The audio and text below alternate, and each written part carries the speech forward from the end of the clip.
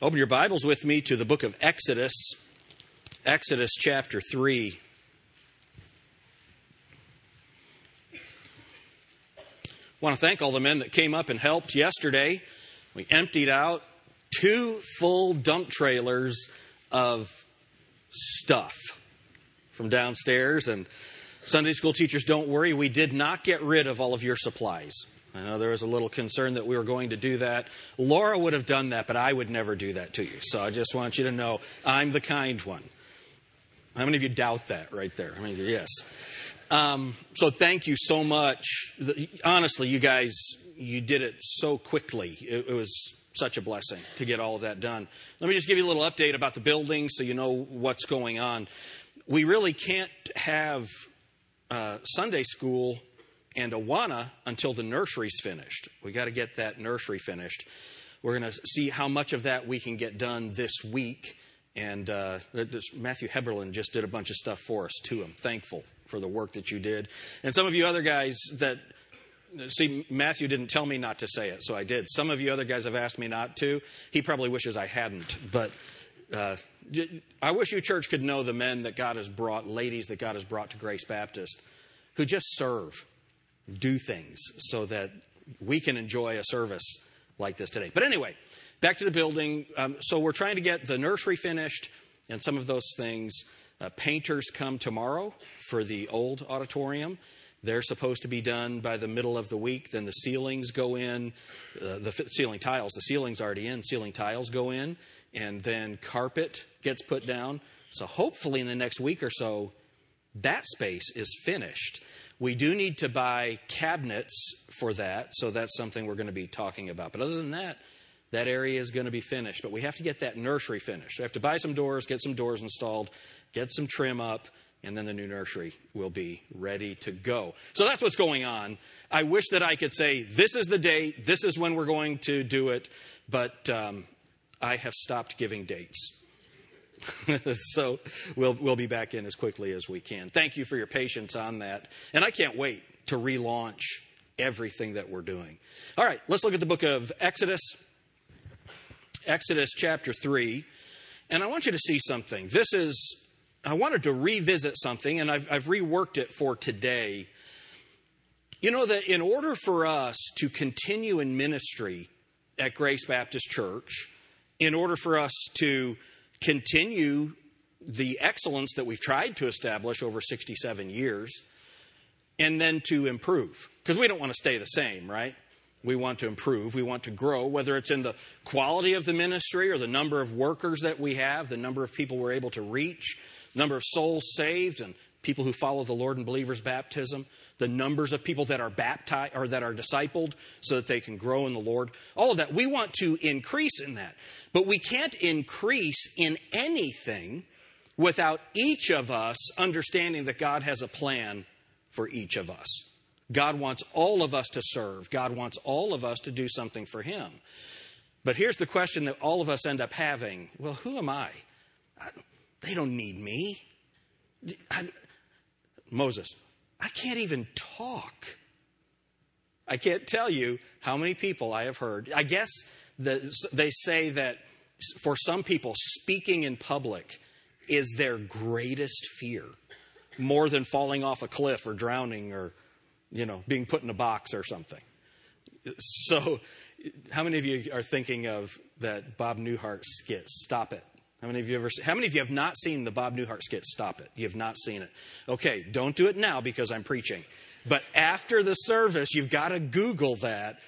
It's one of the funniest things you'll ever see, and you'll understand what I'm saying about being put in a box. But anyway, so many people, they get so scared about service. And what can I do? Moses was in the same place. Let's look at Exodus chapter 3. I want you to see God's supernatural call. Look at Exodus chapter 3 and verse 1. Now Moses kept the flock of Jethro, his father-in-law, the priest of Midian. And he led the flock to the backside of the desert and came to the mountain of God, even to Horeb. And the angel of the Lord appeared unto him in a flame of fire out of the midst of a bush. And he looked, and behold, the bush burned with fire, and the bush was not consumed. Now, how many of you have heard of the burning bush account? You've heard of that, all right? Look at verse 3. And Moses said, I will now turn aside and see this great sight, why the bush is not burnt. And when the Lord saw that he turned aside to see, God called unto him out of the midst of the bush and said, Moses, Moses. And he said, Here am I. Let's have a word of prayer. Lord, help us to say this same thing. Here am I. The problem is many of us don't say, Here am I. We say, Who am I? Father, help us today to see from your word some lessons from the scriptures and then maybe some encouragement about what you've called us to do. Help us now, Lord. In Jesus' name, amen. The first thing that I'd like you to see is the call of God on one's life is always a supernatural event. It's always a supernatural event. And here's what some people say. Well, I'm not called. I'm not called. Well, just a simple question. How many of you are saved? You know that Jesus Christ is your Savior. You'd raise your hand. Well, the Bible says that you're called. You can't be saved without being called. Let me say that again. You know, one of the things about the new room, I don't know if I can hear you guys, so you got to help me. You can't be saved without being called. Amen.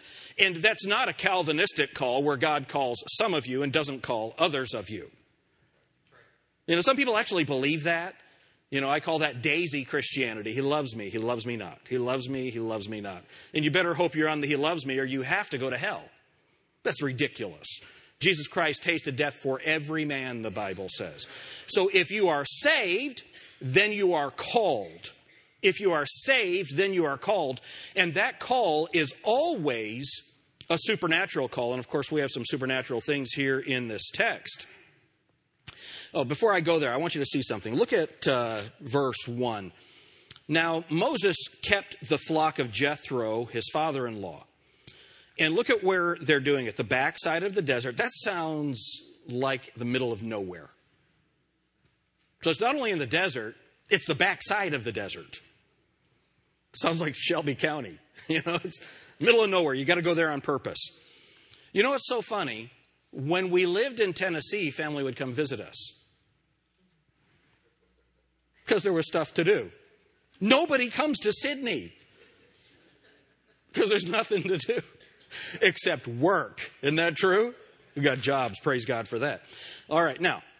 So look at what it says here. The backside of the desert. The end of verse 1.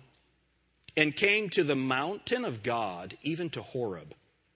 The mountain of God, even to Horeb. Now here's something that's really cool. Mount Horeb and Mount Sinai are the same place. So one word can mean a particular mountain. Another word can mean the mountain range, Horeb or Sinai. But the Bible uses them interchangeably. So Horeb or Sinai, this is where they came. And it's so interesting. Well, let's just look at a couple of verses. I want you to see something interesting. Keep your place in Exodus 3. Go with me to Galatians chapter 4.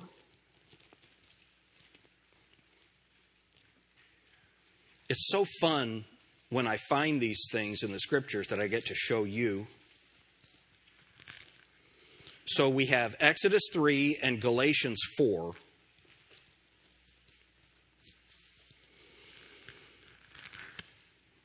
So in the book of Galatians, the Apostle Paul is writing about how salvation is not by the law, that salvation is free. And when you start adding works to salvation, it ceases to be salvation, right? That's what the book of Galatians is about. So he's talking about the law and the difference. And look at verse 22. So Galatians chapter 4, verse 22. For it is written that Abraham had two sons, the one by a bondmaid and the other by a free woman. So Hagar and Sarah. But he who was of the bondwoman was born after the flesh, but he of the free woman was by promise. So if you remember, God had promised Abraham and Sarah a baby, but they stopped believing and took things into their own hands. And so they had a baby through Hagar, his handmaid, and that was a fleshly move as opposed to a spiritual move, right? And so you end up with two nations that come from that. Verse 24, which things are an allegory. So in other words, there's a story there. God says there's a principle that happened there. Which things are an allegory, for these are the two covenants. The one from the Mount Sinai, which engendereth to bondage, which is Agar, or that's Hagar. For this Hagar is Mount Sinai in Arabia, which answereth to Jerusalem, which now is and is in bondage with her children. But Jerusalem, which is above, is free, which is the mother of us all. All right, so what do we see here? If you go back to Exodus, pretty interesting thing. So God, if you remember, Moses, and we're going to see in a minute, Moses decided to take things into his own hands and to deliver Israel. He goes and kills somebody and ends up having to run for his life. And for 40 years, he is stuck in the desert, right? And you guys know that. We're going to see some of that again in a minute. But the place where God comes to find him is Mount Horeb or Mount Sinai. That's where he finds him. And from that place, he says, I'm going to set my people free. I can't ever say that. How many remember that? It was American Idol or something. Set my people free, or let my people go. How many know what I'm talking about with that? Okay, you'll have to Google that too. You'll know what I'm talking about. So God finds Moses at Mount Sinai, at Mount Horeb. And he says, go deliver my people. God's purpose was the deliverance of his people. And this is obviously a supernatural call because you have this bush that's burning, but it's not consumed. That's a supernatural call. The supernatural call that God put on your life when you got saved is supernatural because nobody can be saved unless the Holy Spirit draws them to the Father. You didn't get saved on your own. It was not your own decision. Ultimately, you had to make that decision, but you could not have the ability to make the decision if the Holy Spirit wasn't drawing you to him. Now, just so there's no confusion, remember what the Bible says. Jesus said, if I be lifted up, I will draw all men unto me. Now, that means everybody. And so, but nobody can be saved without that supernatural drawing or calling from the Holy Spirit of God.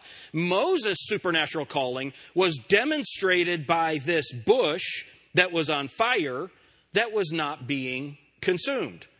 And it's interesting that God, in a supernatural way, tells Moses that he's going to deliver his people. And think about this. This is so crazy. The same spot, the same place, is where God gives Moses the law.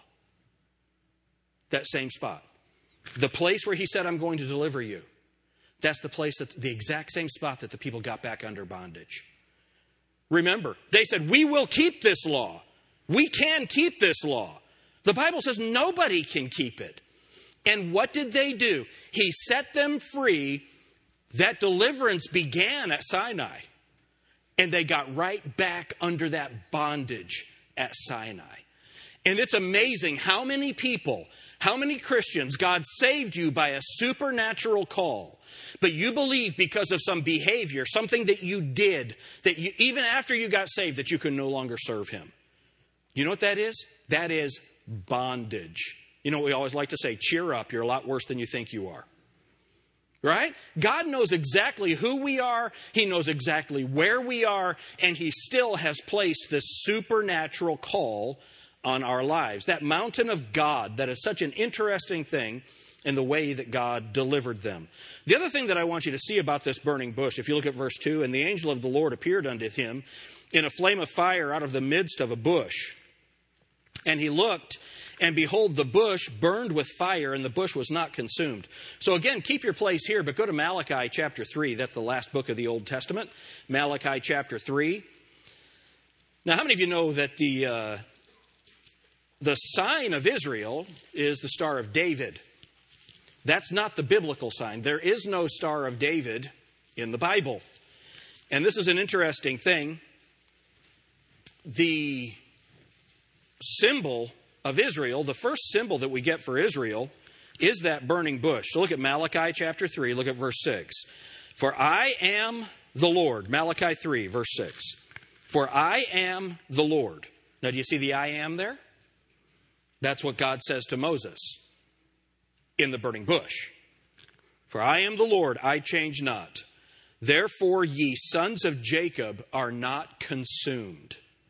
Therefore, ye sons of Jacob are not consumed. So you can keep your place in Malachi. Go back to Exodus. Look at Exodus 3.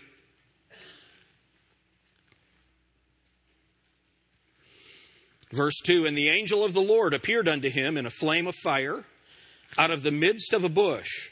And he looked, and behold, the bush burned with fire, and the bush was not consumed. Look at verse 3. And Moses said, I will now turn aside and see this great sight. And he calls to Moses at the end of verse 4, Moses, Moses. And he said, here am I. And when you look at verse 14, and God said unto Moses, I am that I am. And he said, thus shalt thou say unto the children of Israel, I am sent me unto you. So this idea of the bush not being consumed, the burning bush is a symbol for Israel. The Star of David is not a symbol for Israel. Let me show you how the Bible says that. How many of you would find it surprising that that star, that the Bible tells you that that star is not their symbol? It's very interesting. Look at Acts chapter 7.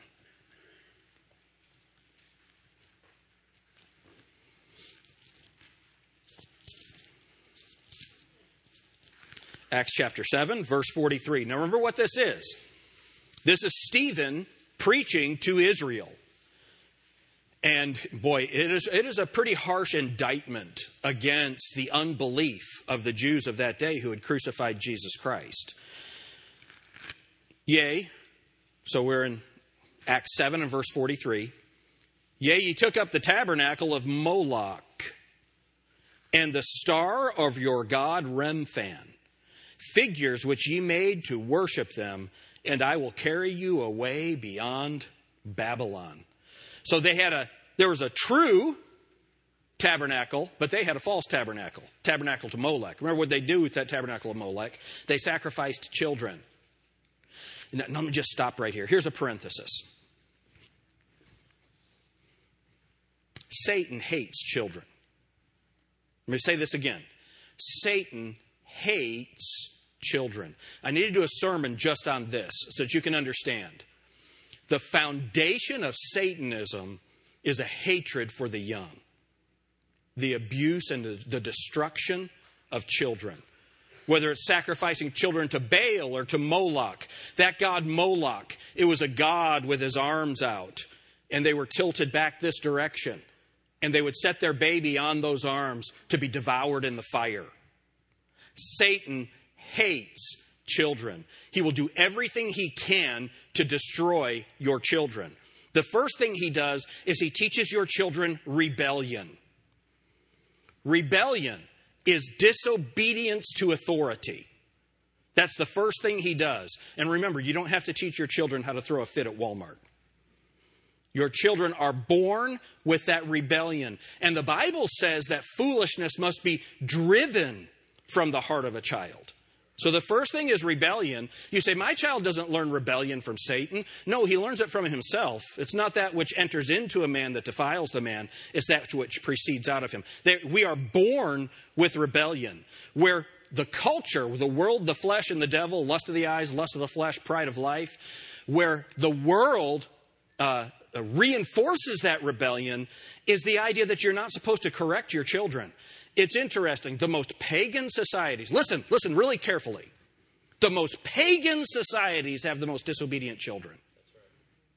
Go to a Hindu society. How many of you have ever been around a group of people that are raised in a Hindu society? They're the most out of control children you have ever seen. No care, no control. Satan likes to reinforce rebellion in a child. Where else do we see that rebellion? Being reinforced through the education system. Question everything. Don't believe anything. Don't believe the Bible. Don't believe your parents. You need to understand that your parents are misinformed, and all of that garbage that is forced on children, whether it's through a textbook or through a television show. That rebellion. Satan hates your children. And we're seeing it right now in the Democrat Party. Preacher, you're not supposed to talk about politics. Well, we will here at this church. When politics starts endorsing the murder of children. Now, how many of you know that abortion is murder? Would you raise your hands? We already know that. Abortion is murder. And I've got to tell you, these are the people who criticize us because we're creationists. We're against science. Everybody knows when life starts. Every scientist knows when life starts. How early can you save a child's life now in the womb? How early can a baby be born? Can a baby be born at 6 months and live? Is it back to 5 months? Can a baby be born at 5 months and live? I don't know what the breakoff is. I don't know. But I know this, that after the baby's born, it's alive. And understand that you have a Democrat Party now that believes it's okay to kill those children. We'll make the baby comfortable. We'll make the baby comfortable. And then we'll decide what to do. And I want to tell you something. Here's the amazing thing. Wearing a costume in college is the unpardonable sin. Now, should he have worn that costume? Answer the question. Of course not. It was silly. It was stupid. Just dumb. Right? It's dumb. We live in a world where wearing a costume is worse than killing a live child. You see, we are returning to satanic paganism. God has called us out of that world. We're supposed to be different than that. We need to love these ladies and help them with that child so they feel like they have an option other than killing the child. And then we need to hold our government officials accountable and say, we will not stand for this murder. We will not stand for it. Now, I want you to notice how quiet most of the Republicans are on this, because they're cowards. If our politicians are going to have a spine, it's going to have to come from us. We, the electorate, give them their spine. And we need to be as loud as the insane Democrats are. And I'm telling you, that is blatant insanity, Satanistic paganism. Killing a little child. Who could do that?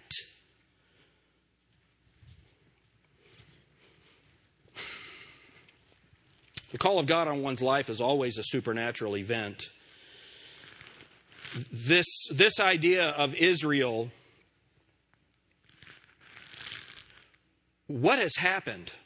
Satan hates children, and Satan hates God's people. The Bible says in Malachi 3, let's go back at Malachi 3. I want you to see this in verse 6. I hope I can never talk about those subjects dispassionately. Malachi.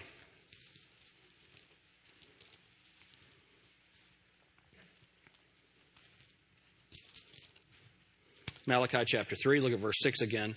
For I am the Lord, I change not. Therefore ye sons of Jacob are not consumed. Therefore ye sons of Jacob are not consumed. It's very interesting when you look at this, that Israel is that bush that burns. They were enslaved by Pharaoh in Exodus 2. They were harassed by the Gentiles in the book of Judges, oppressed by Sennacherib in the book of Kings, massacred by Nebuchadnezzar in Lamentations, slaughtered by the Romans in AD 70, banished from England by Canute in 1020, persecuted by the Europeans in 1096 through the Holy War. They were exiled by Edward I from England in 1272. They were stripped of possessions by France in 1306. They were burned by Germany in 1348 to 1350. They were robbed by Spain in 1492, and they were gassed and cremated under Himmler during World War II. Even Napoleon, who had been a friend to the Jews through his, they call it the infamous decree in 1808, he set a limit on interest rates to try and starve out the Jews. Because of Satan's hatred for God's people and the promise that God made of a kingdom. That bush has been burned and burned and burned and burned. And you want to know something amazing? It is not consumed. Why? Because the gifts and calling of God are without repentance. Praise the Lord for that. What a wonderful thing that is. See, the call of God is always a supernatural event. The call of Moses to go and deliver Israel. The call of Israel to represent God in the world. And then our call to represent the Lord Jesus Christ. It is always a supernatural event. Then the call of God on one's life is always a holy event. Look at verse 5. Let's go back to Exodus 3.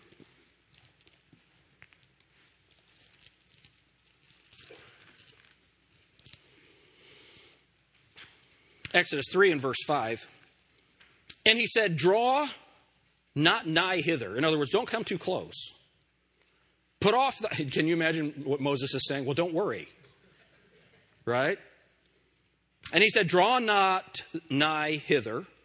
Put off thy shoes from off thy feet. For the place whereon thou standest is holy ground. Remember that same thing happens when Joshua is about to cross the river. It's interesting. Then look at what it says. Moreover, he said, I am the God of thy father, the God of Abraham, the God of Isaac, and the God of Jacob. And Moses hid his face, for he was afraid to look upon God. The call of God on your life is always a holy event. And what is holiness? When we're looking at this, take off your shoes, God says. And that's a sign of worship. That's saying, look, I understand that I need to be helpless and defenseless. I need to say, I don't have anything to offer God. Everything that I have must come from Him. It is a holy event. The call of God on anyone's life, it is a holy call. What does that mean? If it's a holy call, that means there's going to be some things that we have to set aside in order to follow that call. That call to salvation, what did you have to set aside? Whatever it was that you were believing in. It could have been your own pride that you were good enough. It could have been your belief that your baptism was enough to save you. It could have been that your good works were enough to save you. You had to set that aside and bow before a holy and a righteous God and say, Lord, I can't save myself, save me. The call of God on one's life is always a holy call. And when God calls us to go into the world and preach the gospel to every creature, when God calls us to love one another, when God calls us to be a welcoming church, that is a holy calling. And we have to set aside whatever it is that's keeping us from serving God. The call of God in our lives, it's always a holy event. Then, the call of God on one's life is always for the deliverance of others and for the glory of God. It's interesting, when you look at the Bible, whatever God does for you, it's not just for you. See, when God saved the Philippian jailer, believe on the Lord Jesus Christ and thou shalt be saved, and thy house. You see, the call of God on you is always for the glory of God and the benefit of others. Look at verse 7. We're back in Exodus chapter 3. Look at verse 7. And the Lord said, I have surely seen the affliction of my people which are in Egypt, and I have heard their cry by reason of their taskmasters, for I know their sorrows. And I am come down to deliver them out of the hand of the Egyptians, and to bring them up out of that land unto a good land and a large, unto a land flowing with milk and honey, unto the place of the Canaanites and the Hittites and the Amorites and the Perizzites and the Hivites and the Jebusites. Now therefore, behold, the cry of the children of Israel is come unto me. I have also seen the oppression wherewith the Egyptians oppress them. So did God have a specific call for Moses? And it's interesting that God had spent 40 years preparing Moses how to be a leader. And then he had spent 40 years teaching Moses how to survive in the wilderness, how to be humble. And now God's going to use him. But it's interesting, what did God reward Moses with? The most difficult people in the world. Isn't that interesting?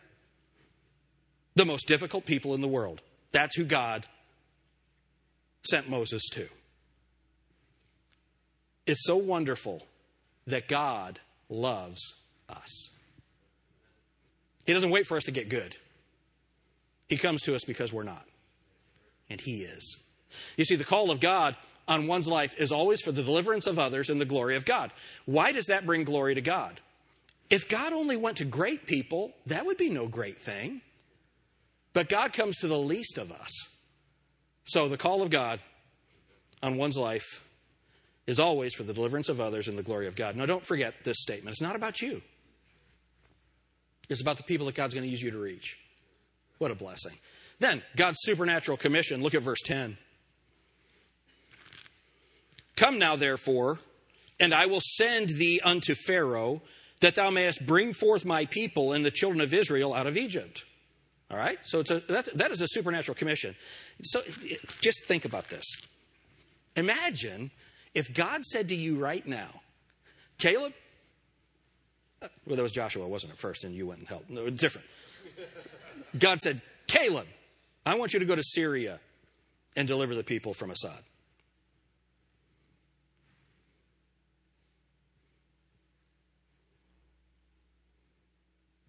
You know what Caleb would say? What? It's interesting.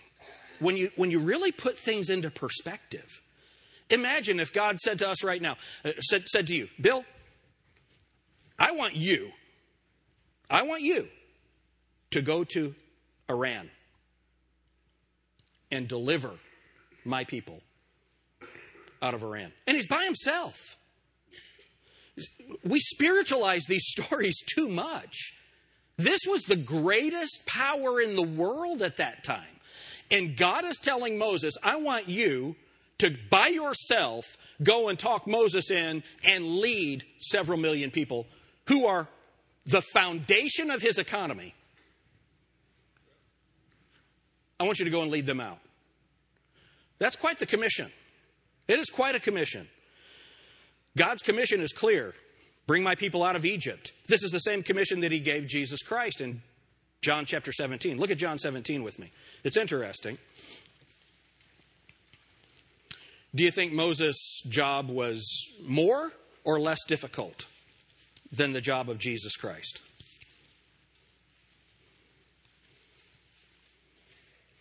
So if you look at John 17 and verse 4, I have glorified thee on the earth. I have finished the work which thou gavest me to do. So he is sent by God to do this work. Jesus is sent by God to do this work. Then in verse 14, you can see that he was sent to bring his people. Look what it says. I have given them thy word, and the world hast hated them, because they are not of the world, even as I am not of the world. So what did Jesus come to do? Come to tell us that this isn't where we belong. Don't get too attached to this place because we're leaving. Amen? We are not of this world. I like what it says in Hebrews. We have here no continuing city. We don't bow toward Mecca. We don't bow toward Jerusalem. We don't bow toward Columbus. We're free. We're free. We have a city whose builder and maker is God. Then look at verse 24. Not only is he supposed to take us out, but look at verse 24. Father, I have given them... Father, I will that they also, whom thou hast given me, will be with me where I am, that they may behold my glory, which thou hast given me, for thou lovest me before the foundation of the world. He's going to lead them out of the world. That's what Jesus is going to do. And what did Jesus say? How did Jesus respond to that? The response of Jesus to his commission was a lot different than the response of Moses to his. Here's Christ's response. Look at Hebrews chapter 10 and verse 7.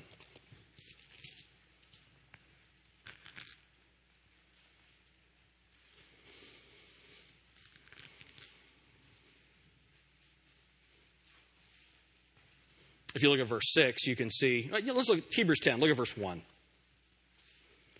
For the law, having a shadow of good things to come, and not the very image of the things, can never, with those sacrifices which they offered year by year, continually make the comers thereunto perfect. In other words, the law could not accomplish what needed to be accomplished.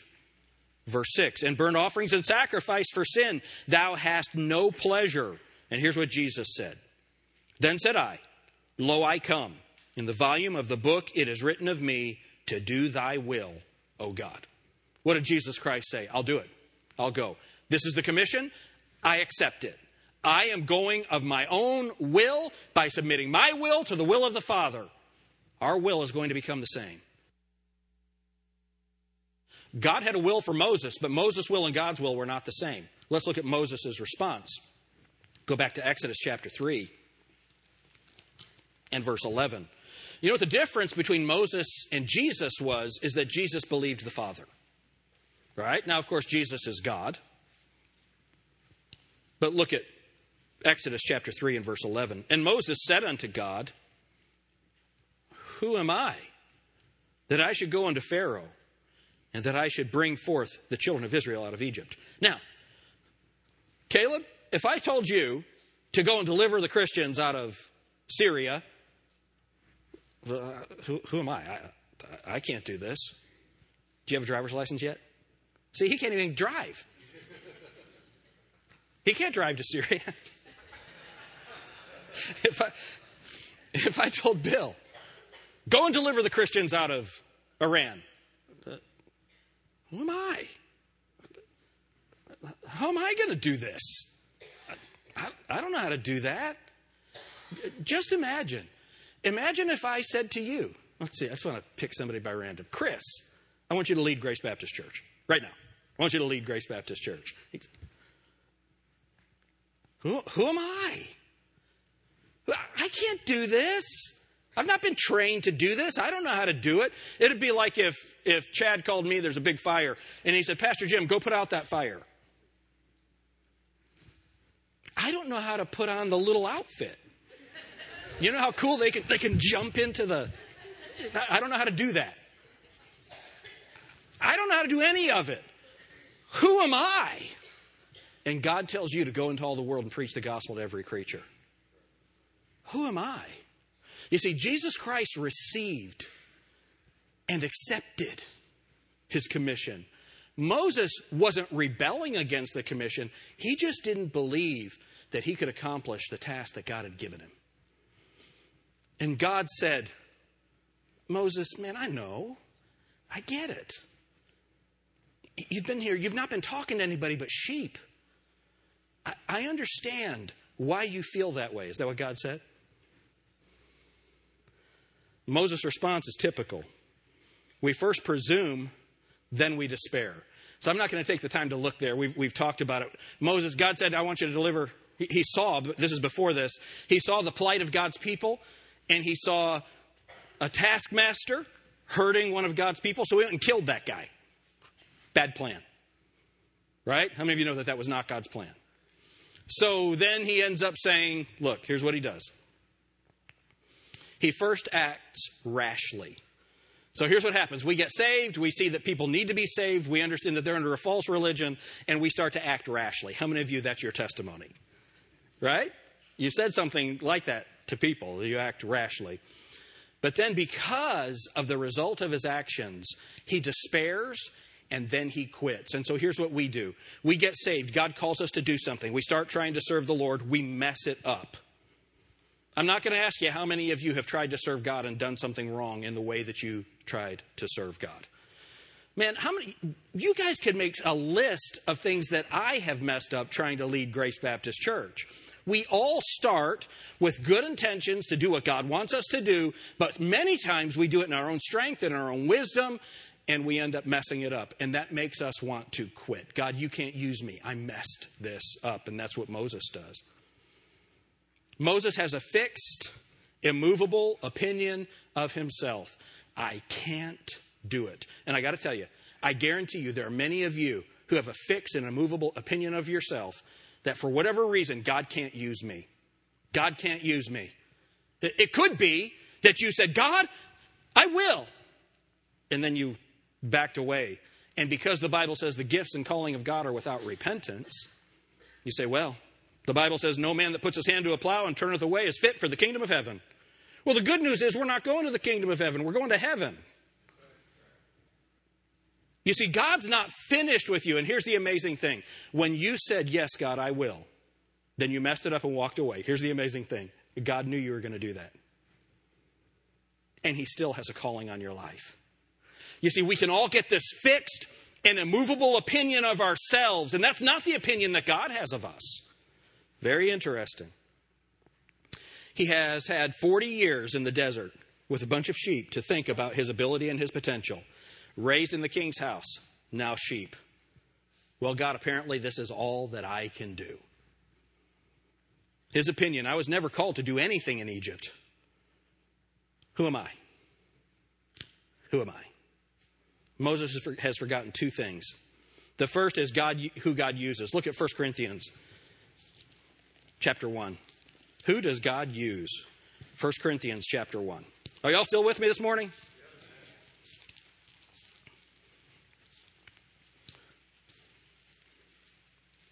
1 Corinthians chapter 1, verse 28. Who does God use? This will make you feel good. The base things of the world and things which are despised hath God chosen.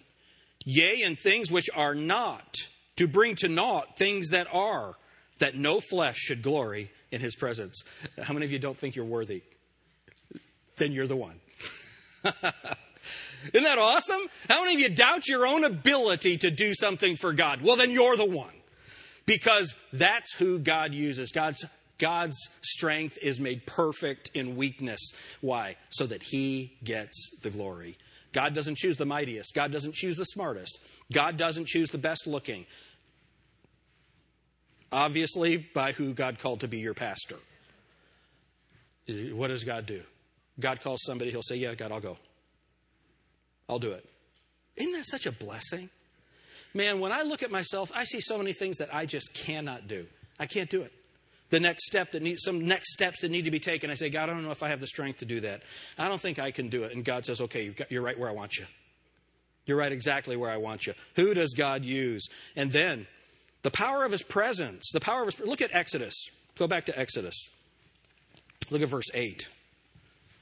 Chapter 3, verse 8. And I am come down to deliver them. What does God say? I'm not only sending you, but I'm coming down. He actually came down and his presence was in that bush. Do you know what that means? That God's presence is still with Israel. They're still his people. And what did Jesus say to us? I'll never leave you nor forsake you. He's with us. The power of his presence. So when God tells you to do something, he won't just send you out. He's going to take you with him. God calls no man to the ministry who does not realize his own significance. God doesn't call any of us to do something for him who do not realize, man, I'm nobody.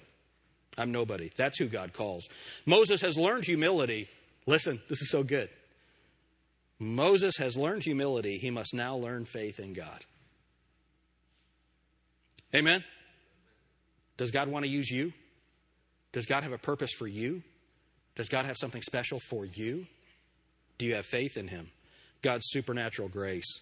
Moses has problems. God has solutions. Let's look at this. What are Moses' problems? First, so we're back in Exodus chapter 3, verse 11. Who am I? Who am I? God, you've got this big job to do. Who am I to do this? That's a pretty big problem. And then look at what he says in verse 13. Who am I? And then who are you? And Moses said unto God, behold, when I come unto the children of Israel, and shall say unto them, the God of your fathers hath sent me unto you, and they shall say to me, what is his name? What shall I say unto them? Who are you? You know, sometimes we look at God and say, God, will you show yourself to me? Will you help me to know what to do in this next step? Look at chapter 4 and verse 1. And Moses answered and said, but behold, they will not believe me, nor hearken unto my voice, for they will say, the Lord hath not appeared unto thee. So here's what they say. So God, I know that you want me to go and do this, but they won't believe me. So here's what God tells you. I want you to go and give the gospel. And you say, well, who am I to do that? Then you say, I don't know how. They won't believe me. They'll think that I'm full of it. I don't know what I'm talking about. That's exactly what goes through all of our minds. I don't know enough to do this. I'm not ready. I'm not ready, God. Look at verse 10, chapter 4 and verse 10. I don't speak well. And Moses said unto the Lord, O my Lord, I am not eloquent, neither heretofore nor since thou hast spoken unto thy servant. But I am slow of speech and slow of tongue. And that's what you say. The Bible says that you're supposed to give the gospel to people. How many of you know the Bible says you're supposed to give the gospel to people? But you say, I don't talk good. God doesn't care. He didn't ask you how eloquent you are. That's not what God asked you. He didn't ask you what personality I just don't like talking to people. I don't like talking to people. Did God ask you that question? No. He said, go. That's what he said. He said, go. He didn't ask Moses. How many of you think God knew how well Moses could speak? How many of you think God knew that? So interesting here. God's solutions. If you look at chapter 3 and verse 12, look at what he says. And he said, certainly, I will be with thee. God says, I'll go with you. That's what God told Moses. Do you know what God tells you? I'll go with you. I'll go with you. When you go and give that person the gospel, when you go and give comfort to that person who's hurting, when you go and reach out to that person, I'll go with you. God's solutions. Then, look at verse 14. Listen to my name. Verse 14. And God said unto Moses, I am that I am. And he said, thus shalt thou say unto the children of Israel, I am sent me unto you. I am hath sent me unto you. Not I was, not I will be, but I am. The perpetual now of God. He knows exactly where you are, and he will always be with you. And here's what we say, God, that's not enough. That's not enough. This is carte blanche to do whatever God wants us to do. And then, we're not going to take the time to read all of chapter 4. He says, I'll give you power. He gave Moses signs. He could do miracles. And what he says to us is he'll give us power to preach the gospel, to reach, to influence people. He promises us his power. Then he says in verse 11, it's so interesting. Look at what it says in verse 11 of chapter 4. And the Lord said unto him, who hath made man's mouth? I made your mouth.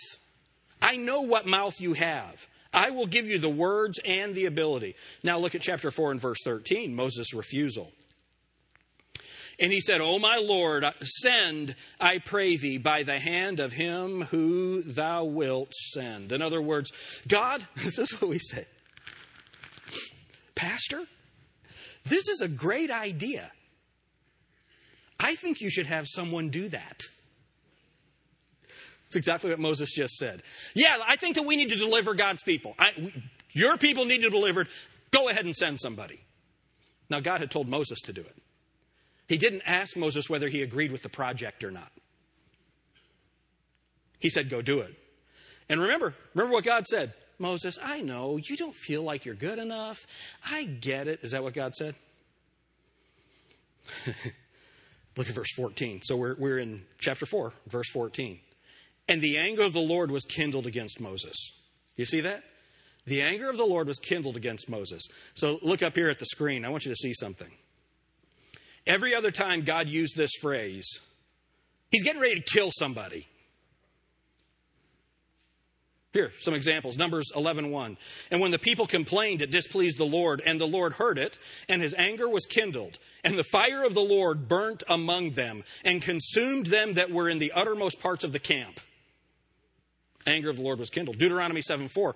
For they will turn away thy son from following me, that they may serve other gods. So will the anger of the Lord be kindled against you, and destroy thee suddenly. Joshua 7:1, but the children of Israel committed a trespass in the accursed thing. For Achan, the son of Carmi, the son of Zabdi, the son of Zerah of the tribe of Judah, took of the accursed thing, and the anger of the Lord was kindled against the children of Israel. And what did God do? He killed Achan. He killed those people. It's such an interesting thing. When God says, trust me, do you know what it means? And I'm done. I'm trying to do good on my clock. So just plug in right here. When God says, trust me, and you say, I can't, God receives that as blasphemy. What you're saying to God is not, I can't. You're saying, God, you can't. Is there anything that God can do? With God, all things are possible. There's nothing that God can't do that aligns with his will, that aligns with his character. There's nothing that God can't do. Now, just so you know, somebody out here might say, well, God can't sin. He can't do anything that violates his character. All right? Kindled. But in his grace, God provides a helper for Moses, his brother Aaron. Do you know what God does? God will use us if we're available.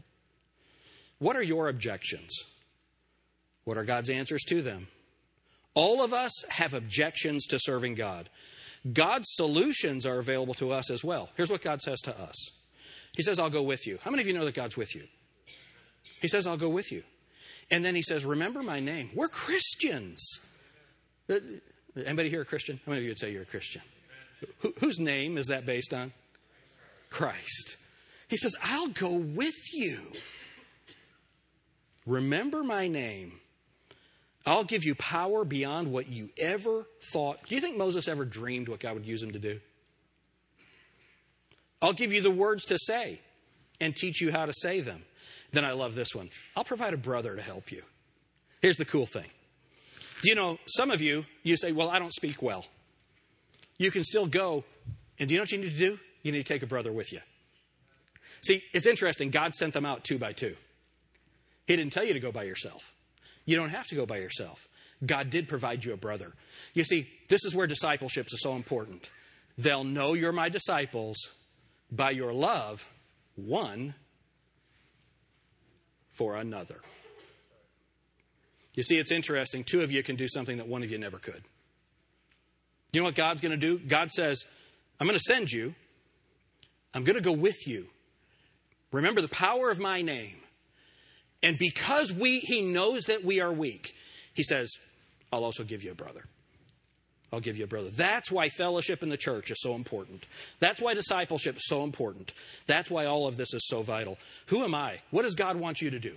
What is God's calling on your life? Our theme is building by faith, and that's what we've been doing. Well, we're building the building by faith, and it's becoming easier to believe that's going to happen. I mentioned to Laura, do you see the background on the slide? It's the stone. We made the slide before we had the stone.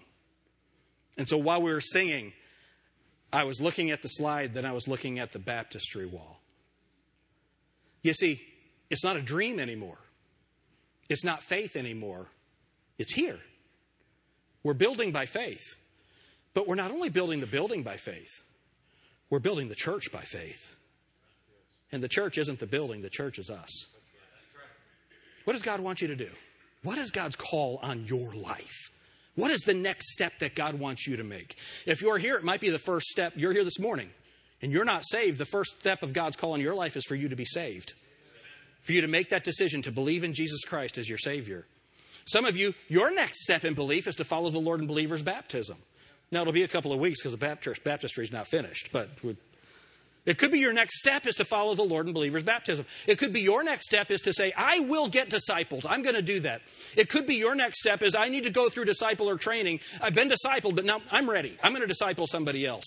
It could be that you've been through that training and you're not discipling somebody, and you need to find somebody and disciple them. It could be that you need to start giving, and you've never by faith trusted God that he will handle your finances. It could be that God just wants you to tell someone about Jesus Christ. You say, I can't take a brother with you.